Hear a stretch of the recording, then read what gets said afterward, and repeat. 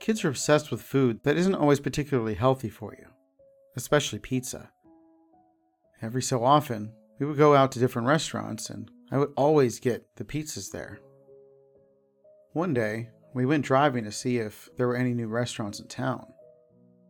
I told my parents about the commercial I saw on TV for a place called Fredbear's Family Diner, owned by a company called Fazbear Entertainment, which appeared to be a kid-friendly restaurant with animatronic mascot characters. I think their names are Fredbear, Spring Bonnie, Freddy Fazbear, Bonnie the Bunny, Chica the Chicken, and Foxy the Pirate Fox. We drove around for a while and found Fredbear's Family Diner was open not too far from home. And like any other kid, I got excited and begged my parents to go in. I didn't see why not. We walked in, and there they were, on their stages. Fredbear, Spring Bonnie in the main dining area. Freddy Fazbear, Bonnie the Bunny, and Chica the Chicken in one of the party rooms, and Foxy the Pirate Fox in another party room. I think it was called the Pirate's Cove or something like that. So we sat down and ordered the pizza. It was honestly pretty good. Fredbear and Spring Bonnie sang away on stage. The other kids sang along, and I joined in too. But I noticed someone at the back of the room was hiding underneath a table. He looked a lot younger and was down there crying. I could tell immediately that he was scared of the animatronics. Because I mean, come on, everybody was scared of big, giant talking animals coming to life when they were younger. You never think it's someone in a costume or just a robot.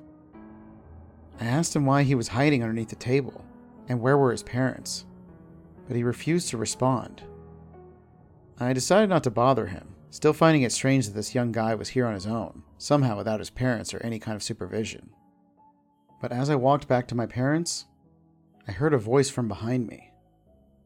I glanced back to find 4 boys, who looked to be in their teenage years, starting to walk over to him, dressed as the animatronics.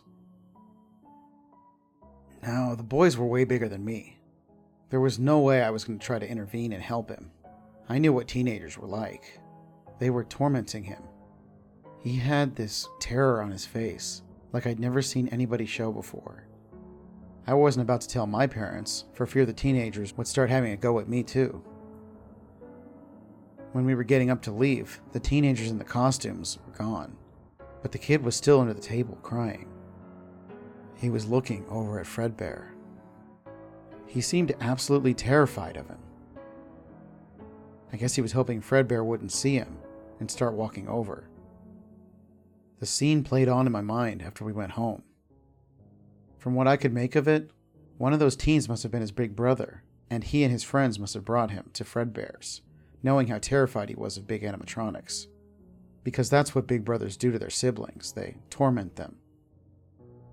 And then one day, very early in the morning, I looked out the window and I saw a young boy being carried by 4 bigger lads. I heard one of them say, "Let's go to Fredbear's for your birthday, little buddy. Let's party with the bear." I immediately knew it was the kid, his big brother, and his friends. They were at it again.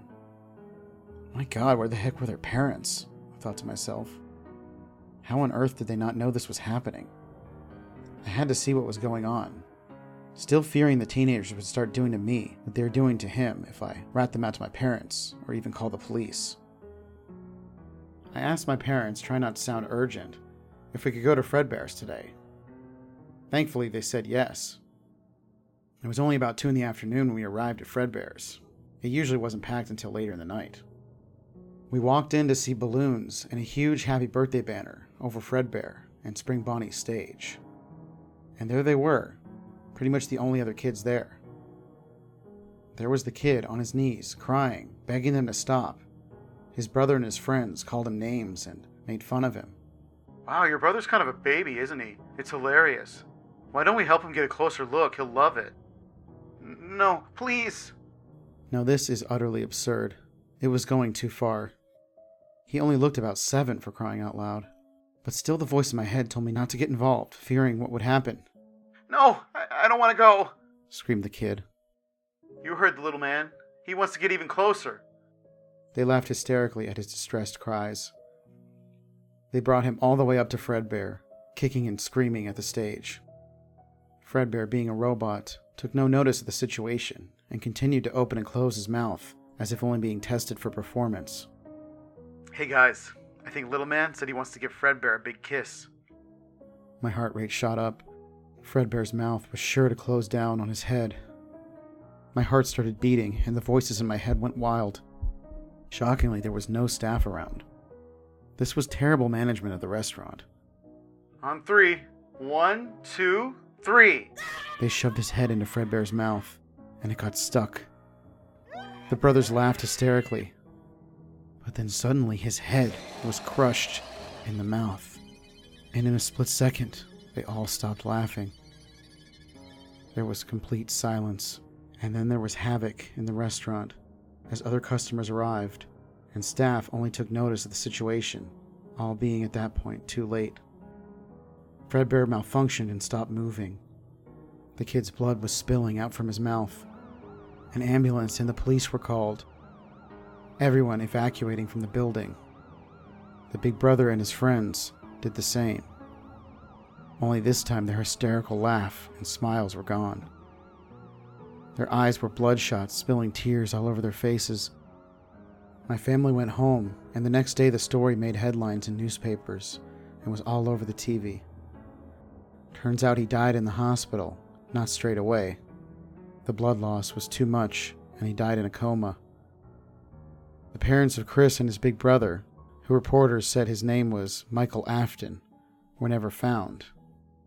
Everybody was wondering where they were this whole time, especially considering that apparently Michael's father, William, was actually a co-founder of Fredbear's Family Diner, alongside a guy named Henry Emily.